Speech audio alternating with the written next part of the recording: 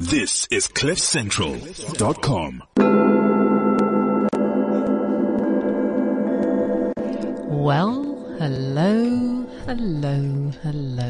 Of course, when you hear those lovely Tibetan singing bowls, you know it is time for Beyond Ears and Eyes here on Cliff Central.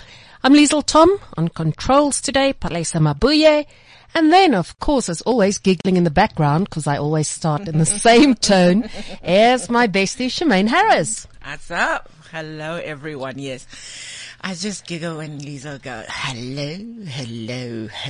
But those Tibetan singing bowls are just making me so calm, I know, it's kind of zen. Hey? Very zen. Which is not quite like us, is it? No, we can get a little manic. But we calm. I think we kind of balance it out. But as usual, my speech of welcome. It's lovely to have you. Thanks for the support. Thanks for downloading the podcast. Thanks for telling your friends about how wonderful, we are and what good stuff we bring to you. So today is another one of those. Another great guest. His name is Philip Liebenberg. Yes, Shemaine. Philip with one L, with people. One L. But still with a PH. Still with a PH. Oh, you can get so clever.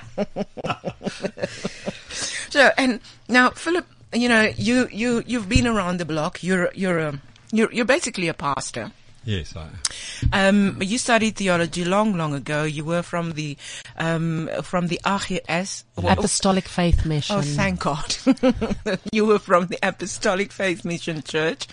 And you kind of broke away from there. So about 22 years ago, am I correct?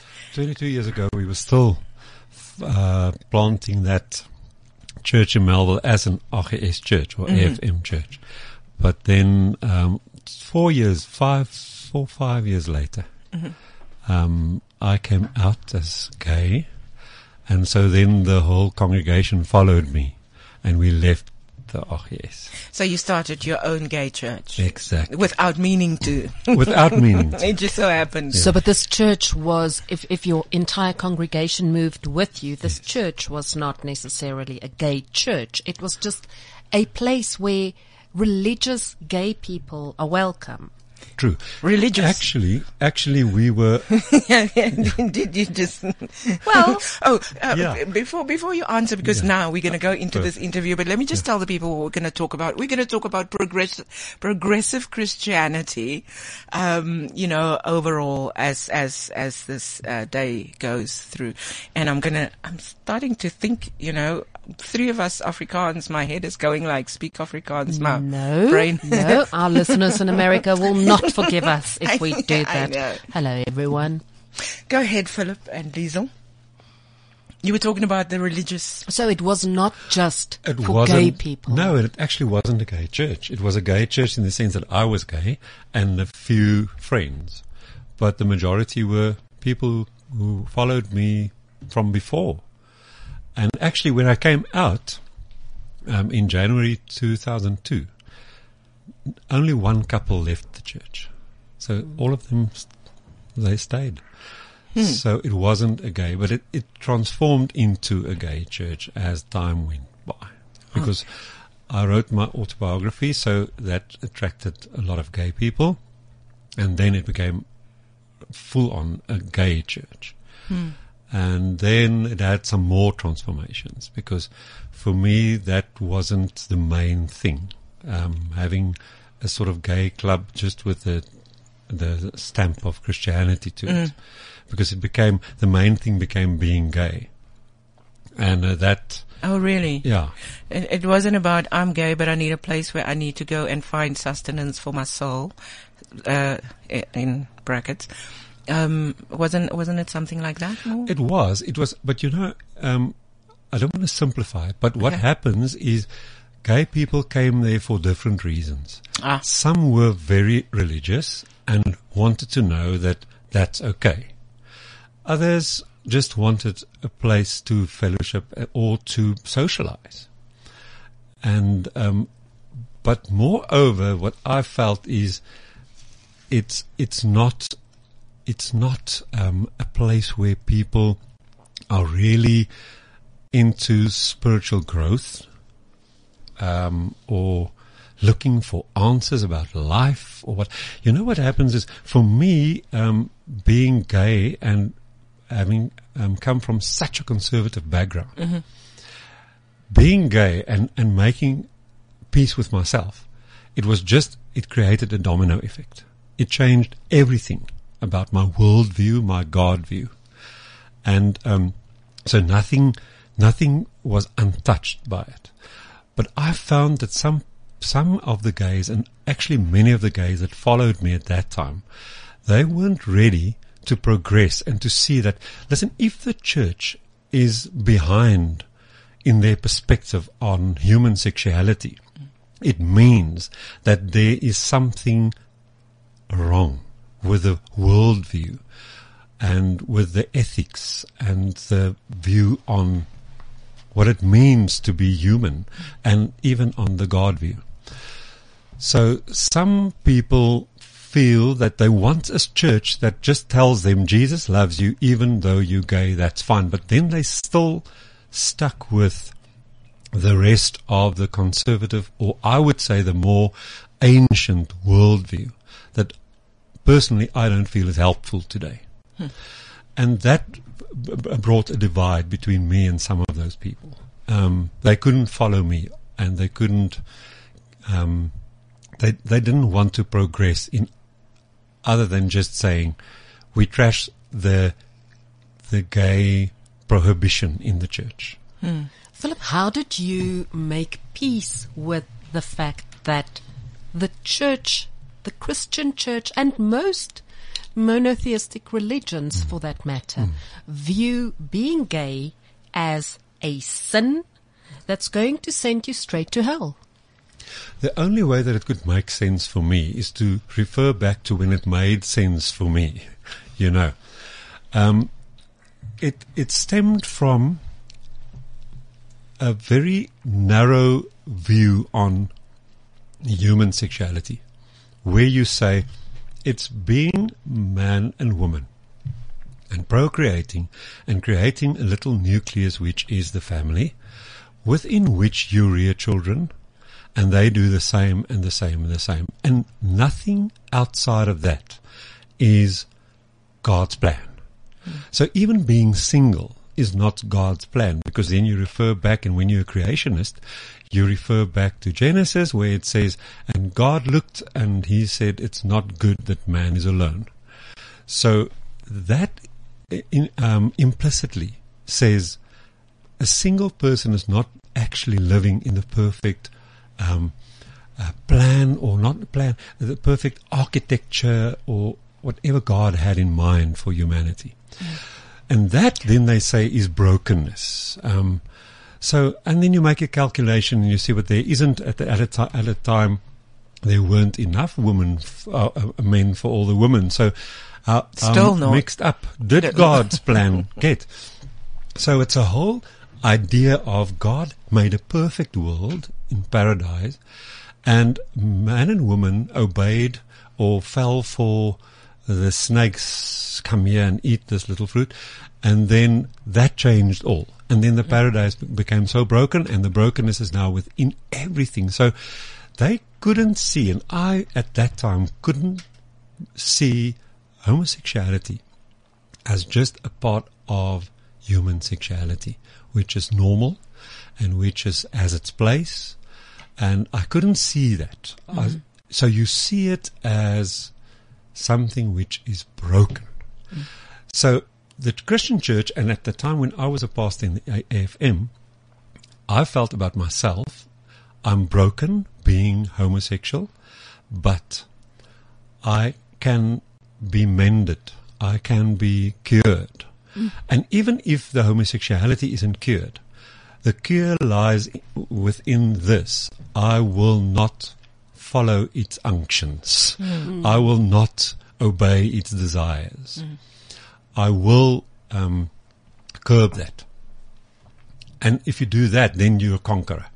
So then now you've overcome brokenness, and now the fact that you can sublimate that, or you can fight it all the time. And what I didn't see is that broke me. That made me such a skew person.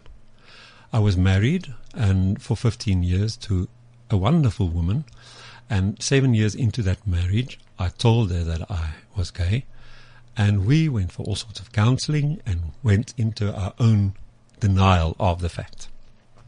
And what that did to her and what it did to me as a person, I always say, if that is God's plan, that you fight something so intrinsically part of yourself and you become so fragmented and so broken within that you can't even be happy, that you can't even be loving, that you can't even be free or at peace. You're always in war. If that is the Christian walk, then I want no part of it, because it really smashed my soul.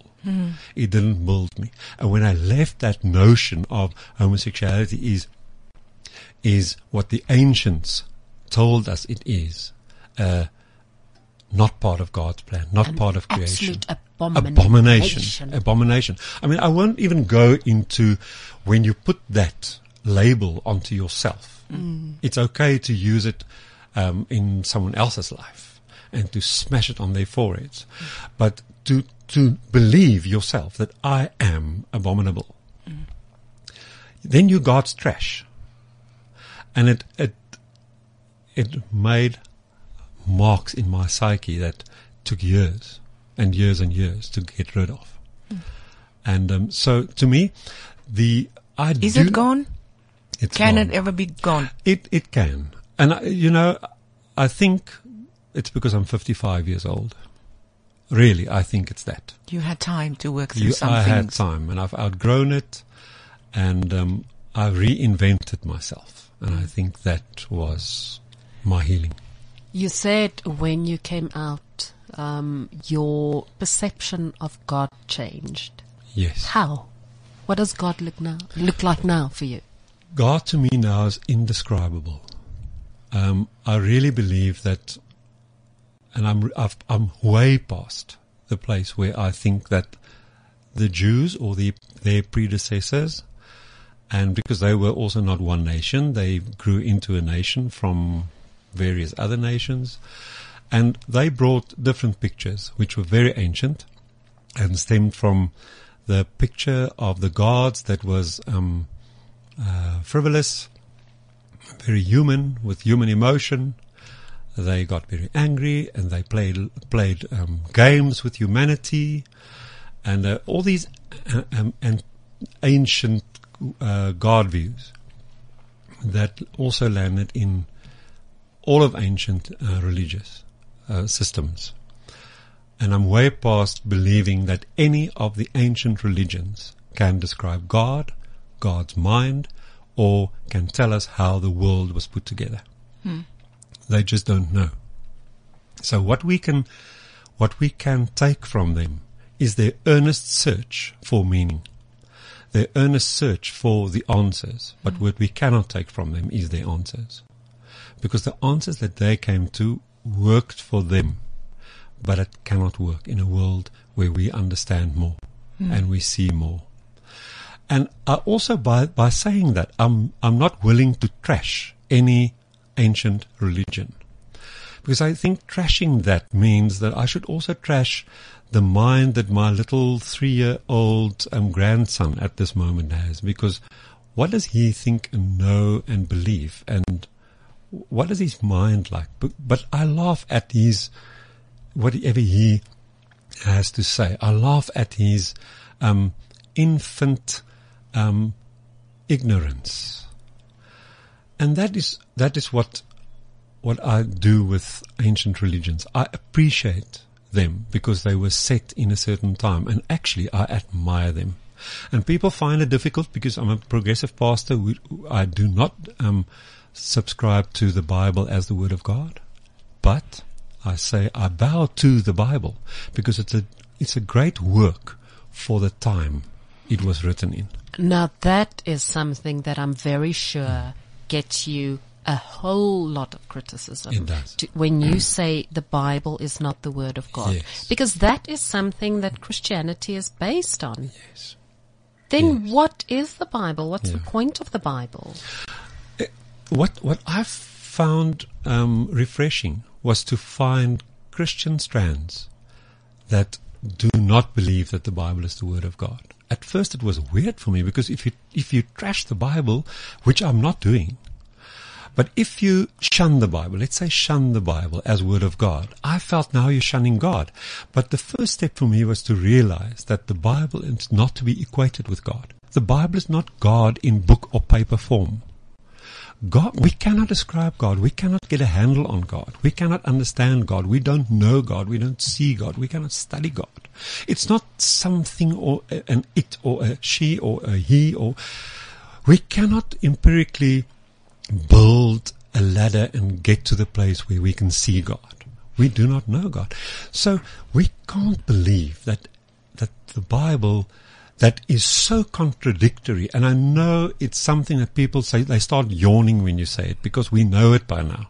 But we smooth it over. But there are such contradictions within the Bible. And more than contradictions, sorry, I just want to say this, Charmaine, is that the Bible's worldview is so weirdly ancient and opposed to what we see in science today. Yet people cling to that because that is something that God spoke. But if God has really told us that being deaf stems from a demon, or being blind stems from your parents sinned and then you were born into this curse, and if we really believe these ancient things, or that God the Almighty finds it difficult, even with his mightiest warrior of an angel, to get a message through to Daniel, who was in Persia, and praying for some answers. And then this angel comes to him and says, you know what, God sent the answer 21 days ago already, but I battled to get through the forces in the air, the evil forces that governs Persia. So it took me 21 days with my sword to get through and bring you God's package. So God's courier is slow. So, and if you understand the ancient worldview with spirit, it was a spirit world. It was an animated world where the spirits are actually just animated in the physical. If you understand that, then you know that it was beautiful writings and beautiful ways of explaining things, but we now know the world doesn't work that way. So, okay, I was going to ask another question, but I think we'll just throw that one away because it's going to take us off at a tangent. So what is it that your church believes? What is progressive Christianity then all about? Because now you've given why some things are, probably a bit obsolete, or for, Yes. most or many people. So what's there What to look at now? remains? Yes, if you throw out the Bible, what So- remains? And did you come up with that term, progressive Christianity? No, progressive Christianity is actually a movement worldwide. You can Google it. We're part of it. We one of 3 congregations in South Africa that is part of progressive Christianity. Okay, so go on. Yeah. So what remains for us? What remains? What can we hold on to? Yes. What can we, use as anchors? Yes. You know what to me was the most precious part of this is when I realized that this worldview that is in the Bible, and I'm not saying that there's nothing in the Bible that is useful. I'm not saying that. But the worldview and the point of reference from which you build your picture of life, I feel is not to be found in the ancient worldview. But yeah, when I for myself decided, that's where I'm at, there wasn't even a moment, and this is really the truth, that I felt lost. Because then I've already decided God is not the Bible. So if I put the Bible on the shelf and I read it intelligently and I take from it what I want, and I put it down, and I decide not to read it for 2 months. I've not now turned my back on God for 2 months. God is not the Bible. So I'm in God. God is in me. I'm in God's world. I'm part of His or her or its. I've got an Afrikaans friend on Facebook, Margot Shaw Huishamer, and the other day she helped me so much by giving me this term, die U van die uitspansel. You didn't say that you are God. No, I'm not God. God is not me. It's not. I know some. But you know, you know where I'm going to with this Yes. one. Okay, so I find it interesting that you don't go, I am God. No, I don't. How come? I know that there's. I live in Melville for 22 years, so I've come across. You come and be gods in Melville. Yeah, and you know what? And that there's a spiritual way of looking at God where we say we are God, and I'm not saying that. I really believe that there's something that we can't describe, which we call God. I don't want to use God for lack of another word, but the originator, the one from which all of what we know has come. And let me say, well, in terms of our world, the Big Bang, the originator of that.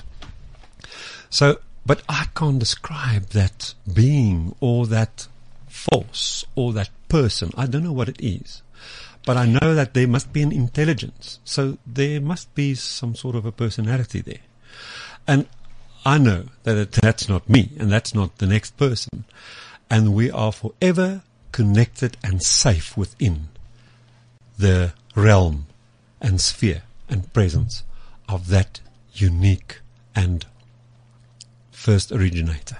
I find it very interesting that people take religion and they put personality traits to this supreme being that suit them. Yes. Because, as you said, in the ancient time, you know, the God of the ancients or the God of the Old Testament is very vengeful.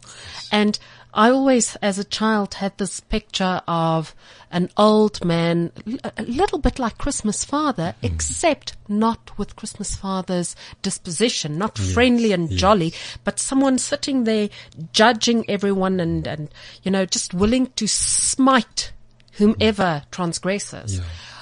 Yeah. If that has changed, how does God look today? Can I take a minute to explain where that comes from? Go ahead. And how people can, within even very, very intelligent people. I mean, we shouldn't think, and I know we don't think that Christians are stupid, because they're not. There are many, and I mean millions and millions of super intelligent Christians.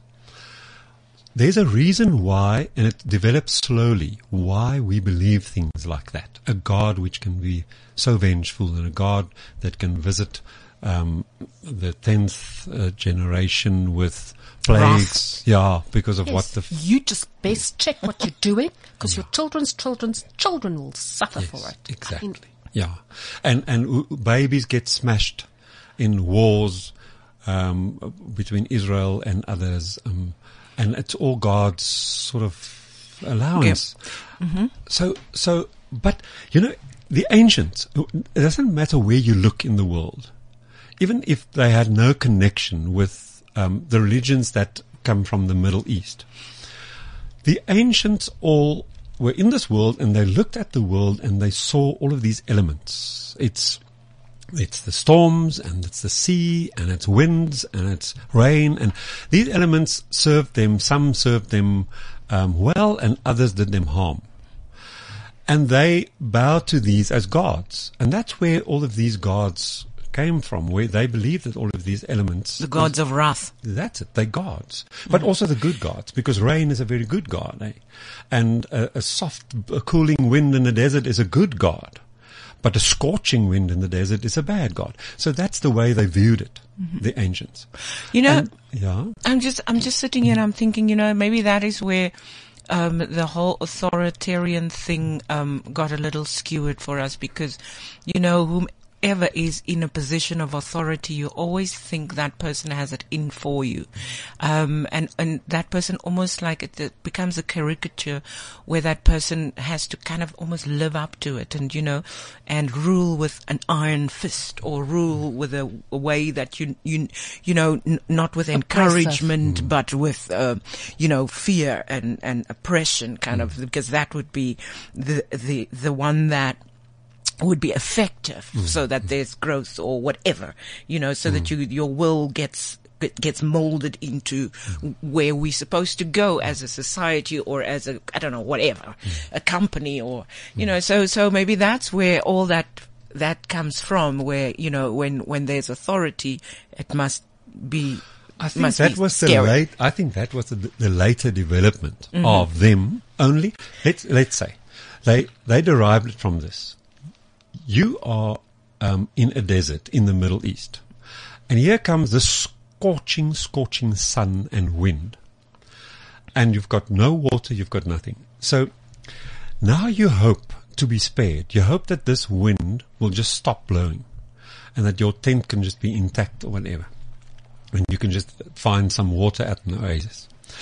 So what they did is they started charming the elements. The Mayans, for instance, they did human sacrifice. Why?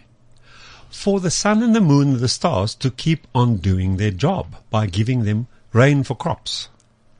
Because they believed that they should sacrifice blood, and the blood feeds the elements, or the stars and the sun and the moon, feeds them, and then when they fed, they can carry on being the good gods that they should be. So that developed into a very fine, refined structure where the Israelites in the Old Testament believed, and you find it in Scripture, where it says God brings death and life. God brings sickness and God brings health. And it was sort of a discriminatory process. And then they couldn't make sense of it, and they had what they called a phase in their religious life in Israel, the Deuteronomistic phase, where they thought it's all about a law. So we have to obey God, because if we do what God says, we obey the laws, we will be blessed. And if we don't, we will be cursed. So it's a legitimate thing, or it's a legitimate scheme of God to then. We do it in our daily lives. If I'm good, you're going to be good to me. If I'm bad, you're going to, we are going to take my stuff. But that's what I wanted to say when I said we have millions of intelligent people who view their lives in terms of I'm blessed because I did something good, or I'm cursed, or I'm now what is straf? Punished because I went on the wrong route.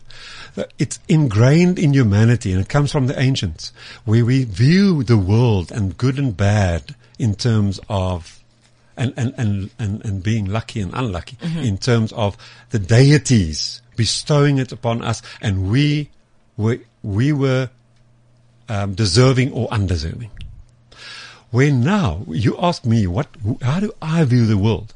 Is that part of is that view part of the progressive Christianity thing? We view the world as coming through evolution, and the world is a place of tension. You cannot have life if you do not have movement. Movement can cause collisions. Movement can cause friction. There's this world, this earth of ours, couldn't produce life if we hadn't had the ocean. And the ocean is like a figure-8 belt around the globe that is so fierce, and it drowns people, and it drowns ships, and it's a fierce thing, yet it provides life.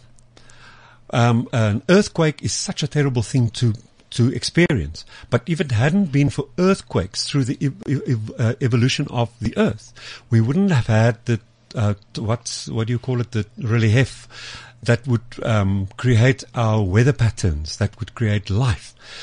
All of the things that we view as bad is actually built in the system of good and of life. Life is a dangerous place.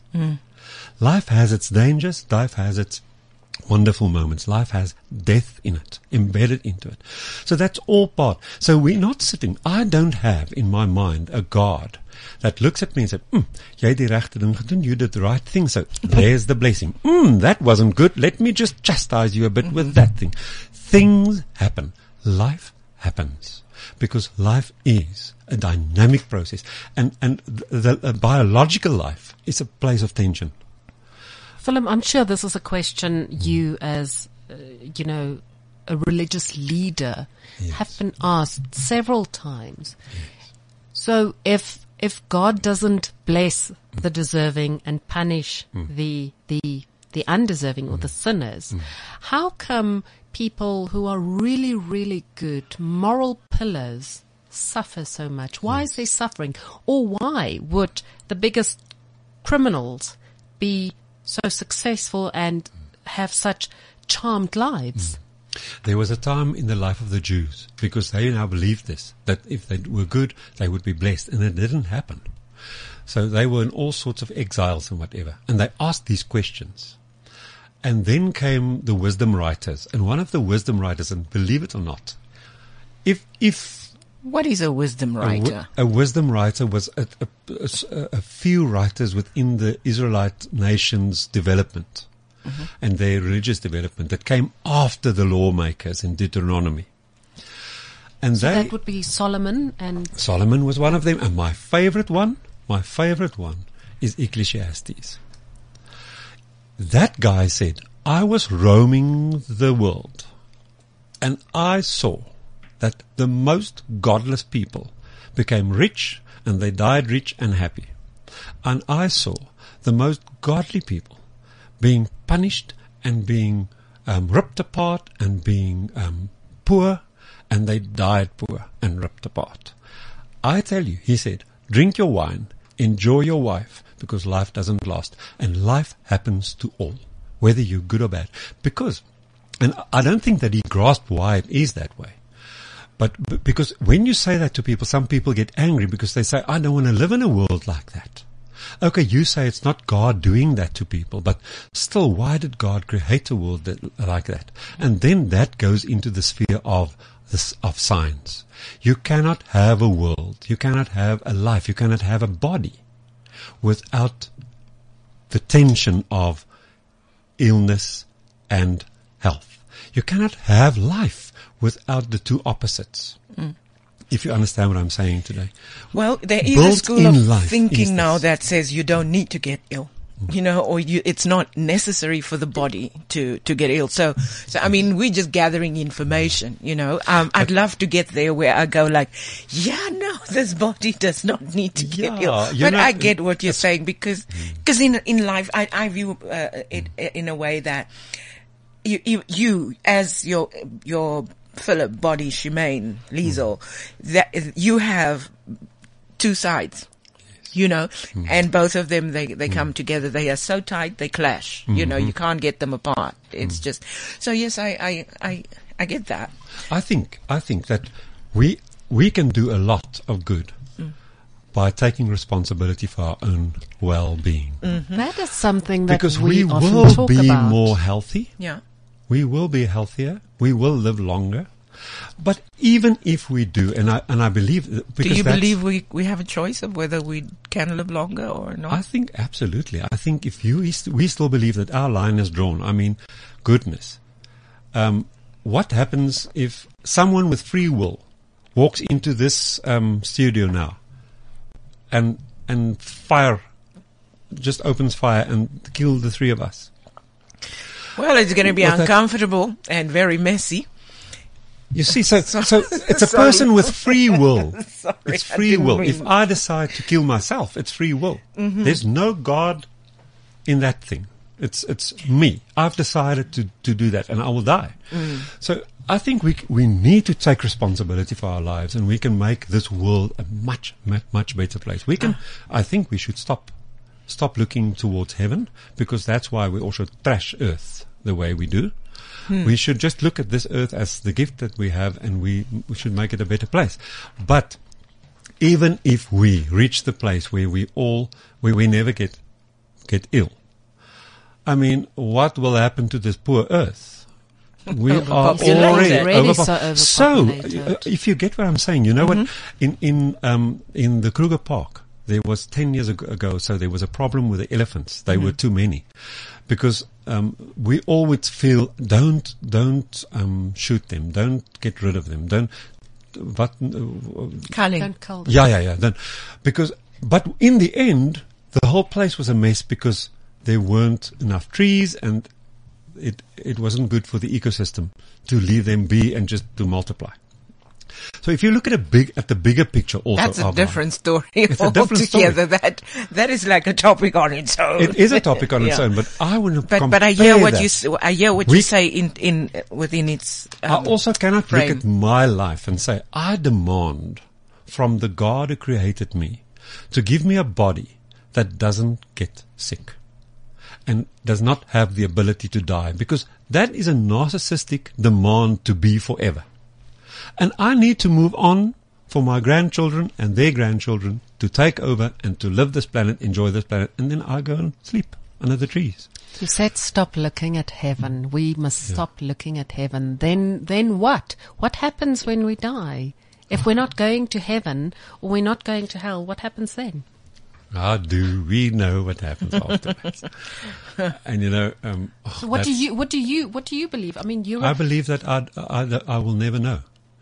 And I've read all the books and I've seen the movies of near-death experiences and people who were so-called dead, and I'm not convinced.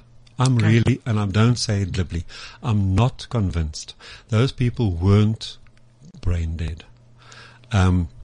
So I do not believe that we know what happens afterwards. I do not believe that we can fathom what is outside of the three dimensions, and it's not my business. If I do that, that's also for me. And I came to a place, and I'm speaking for me now. I came to a point where I said, I do not know what's after this life, and if there is anything after this life, and will it be okay if there's nothing? And I tell you today, even if there's nothing, it was wonderful to live. And it's none of your business. And it's none of my business. What I need to do now is make the best of this time here, to enjoy it, make this world a better place. And this is because still there's part. also a lot of escapism that's built into the apocalyptic worldview of the Israelites. And that's a whole different topic.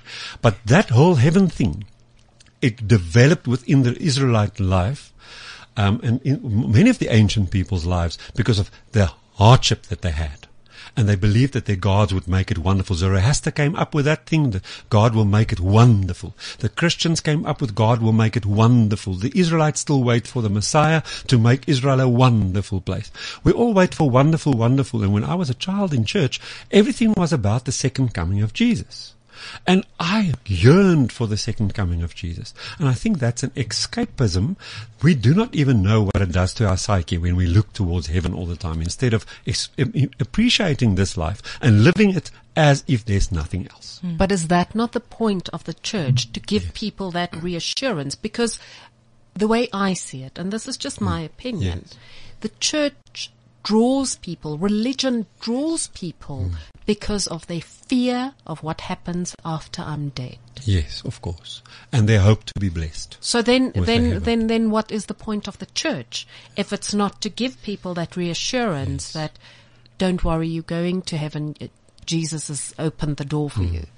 I don't want to be funny about this, but you know, once you sever the ties between your church, and I'm talking your church, your congregation, and heaven and hell, it's absolutely wonderful to experience what happens with that congregation then. You start living for each other, for nature, for the world. You actually start doing what Jesus taught his disciples to do when he was asked, who will inherit the kingdom of God? And we translated that into heaven. It's not heaven. Who inherits the reign of God, the kind of world that God has in mind? And he said, here is the two. The one is the group that will visit people in prisons, and will visit the sick and bring water to those who are thirsty. And we as a church in Melville, the Kapel, we have grown into becoming a church that believes that we are there for each other, We need to look after this planet. We need to look after people who are less fortunate. And we are serving God, not by singing and not by charming and narcissistic being up there, by telling him with many words how wonderful he or she is, but we are serving God by serving each other. Because I feel, and that's what I believe today, that the whole message of Jesus is to be summed up in these words. If you love one another, you are actually loving God. Because it's love in three directions. You can't have love for God and then hate people and judge people and shun people and put them in hell. You can't have love and not have love spreading out from your being in all directions. I love you. I love whoever God is. I love the planet. I love animals. I love, like my mother's brother wrote a book. He was lecturer at the University of the Free State in science, and he wrote a book a few years ago, Blessed Niche, which is about evolution and how we as the human species is now really making the world a place that will throw us off. If we carry on this way, the world will get rid of us and will carry on without us. Because, and he said that the moment you realize that you are family of the cockroach, that's where you become spiritual. That's where you serve God. That's where you respect God. We are all one. I'm laughing. I love that analogy, but I'm thinking, I might have some cockroaches for family members. Sorry, everyone. I'm not just, really, but the word cockroach. When you said the moment you cut your connection to heaven and hell, yes. I almost got this and congregation idea of then you start living in the moment. In the moment. And isn't that where our only fulfillment lies, is in this exact moment? Absolutely. I cannot see life at where I'm at now. I cannot see life in any other way than being present, opening my eyes to what I need to be and do and can become here. And in that way, loving all that is surrounding me. And helping. And if I do that, I'm not worried whether tomorrow will be a day of punishment because I didn't do anything right or something right today. If you get rid of the scheme, the worldview of life is a series of punishments and blessings. I don't even like the word blessing. Because life is a blessing, whether I'm ill in bed or not. Whether as a child I suffered from a tumor under my brain, and I had various surgeries and radiations, and I was an ill boy, very ill for years. I only outgrew that when I stopped growing. My childhood wasn't my body wasn't a pleasant place to be in when I was a child, and yet I was a happy child. You know what? We've got so much resilience, and I know I'm not going into the sphere of where people are abused and where it never stops, and I know that you get these extremes. But then I say, okay, that's what we need to be busy ourselves with. We need to stop moaning about the little discomforts in life and see that there are huge discomforts and abusive situations that we need to stop. And for me, and I'm not saying this is how it is for religious people or for Christians. But I have to say, my own experience as a pastor in dealing and ministering to people was, it's a very small sort of world that people live in. Why? Because we need to survive. So people work hard and they go to church very hard, and they do charity very hard, and they do everything there with a passion, not with a passion sometimes, but they're driven because that's what I need to do in order to be good, in order to be blessed, in order to be safe. And I need to secure that position. And to do that, I need to tithe to the church. I need to go to the church. I need to do all of these things.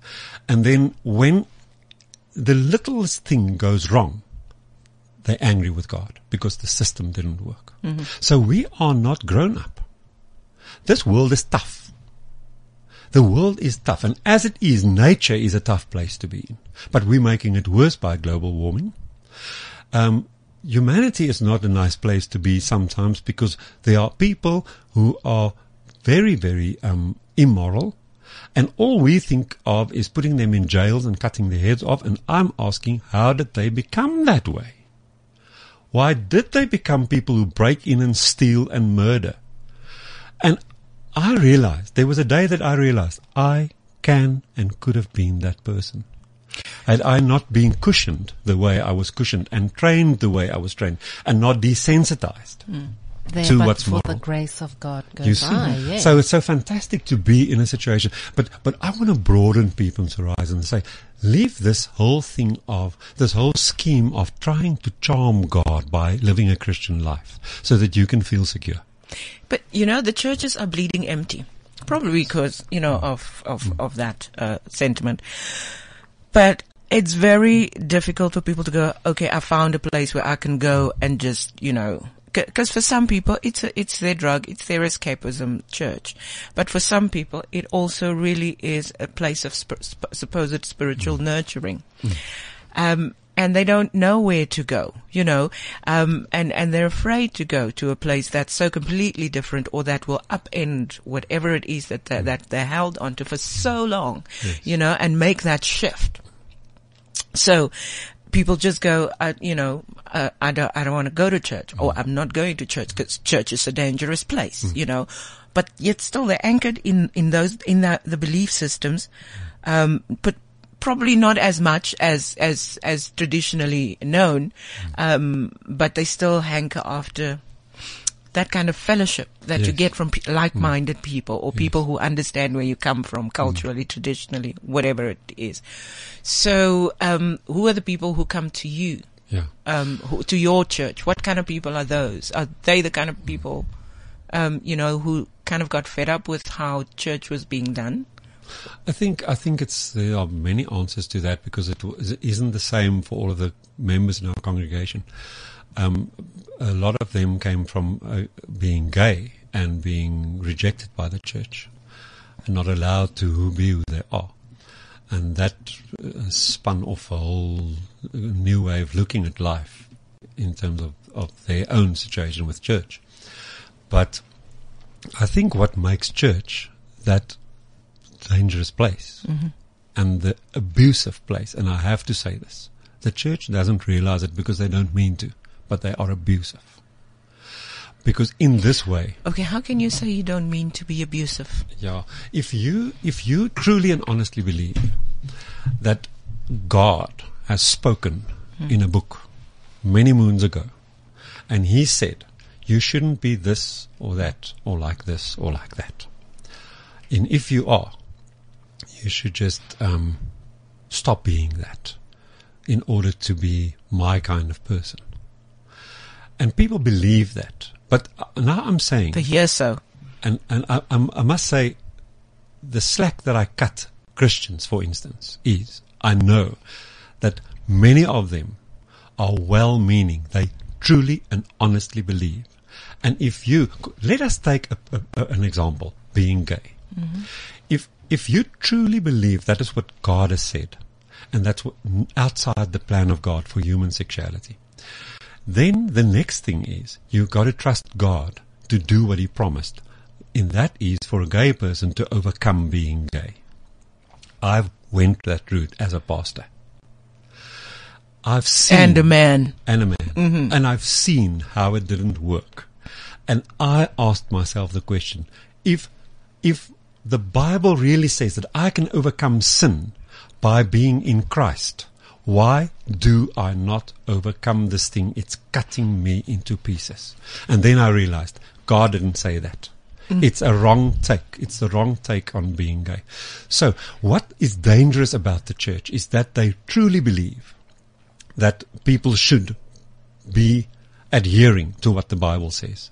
And in cases, in many instances, it does no harm. But in the instance of a woman should be subordinate to her husband, in all of that, and gays should not be gay, that does harm. So what my take on it is this: a church that says you are okay when you believe a specific thing.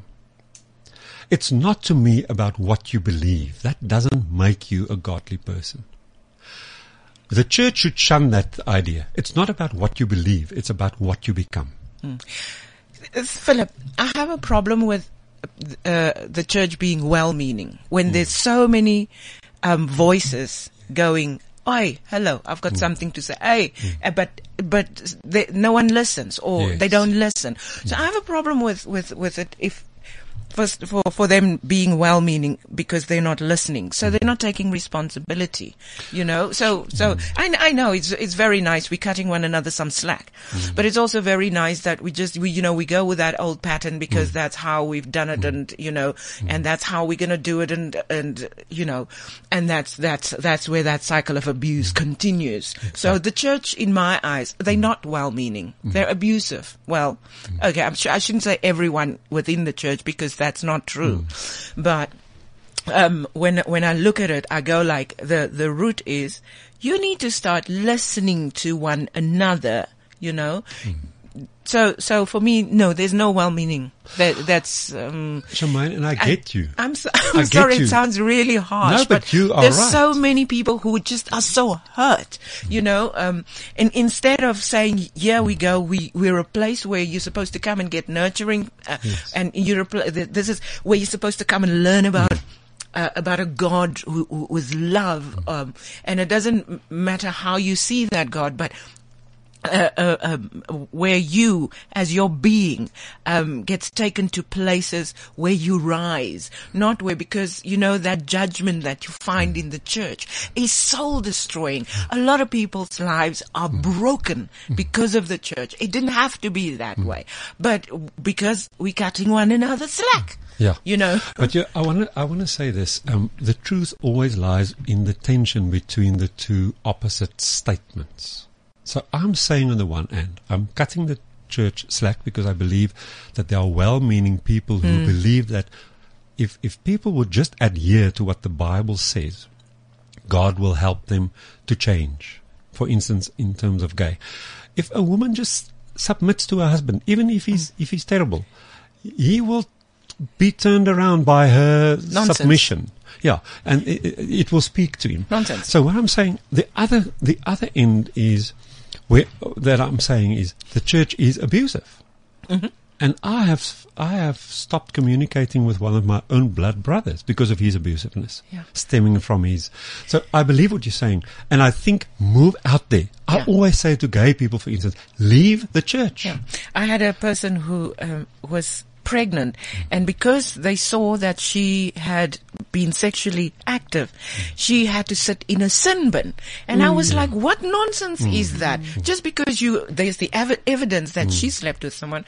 Now, who makes that? But that's the church. That's yes, no, you're right, that's the man. judgment. So what I'm saying is I'm glad that you're going from a different position where you go like, you know what?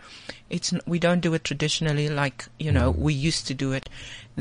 We've grown. Yeah. So it's inclusive. So people who want to do Christianity still can have a place where they can go, but without the judgment. Well, we don't have the dogma.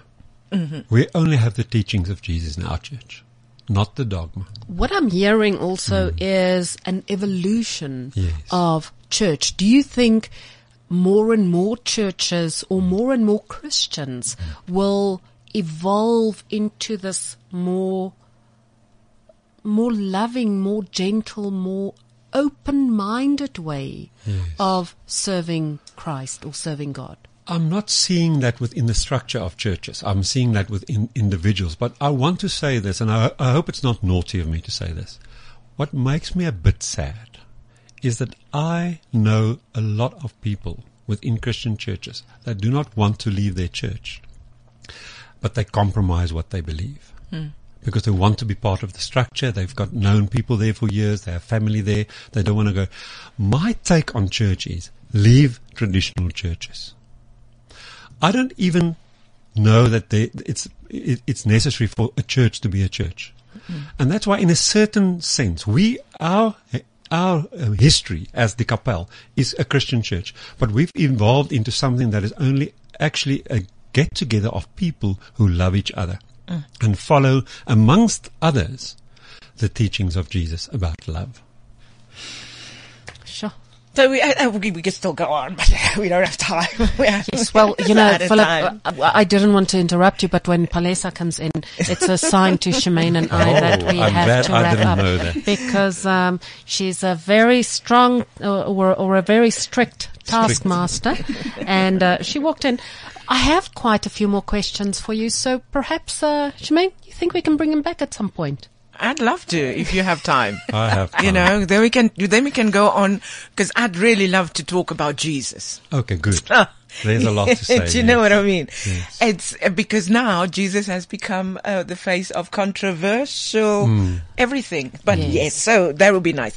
So, but anyway, do you wanna round this up? I will Liesl? say from my side, Philip, thank you very much. This has been enlightening, and we here on Beyond Ears and Eyes strive to enlighten, inspire, and inform. Palesa, thank you so much. From me, Liesl, Tom, have a good day.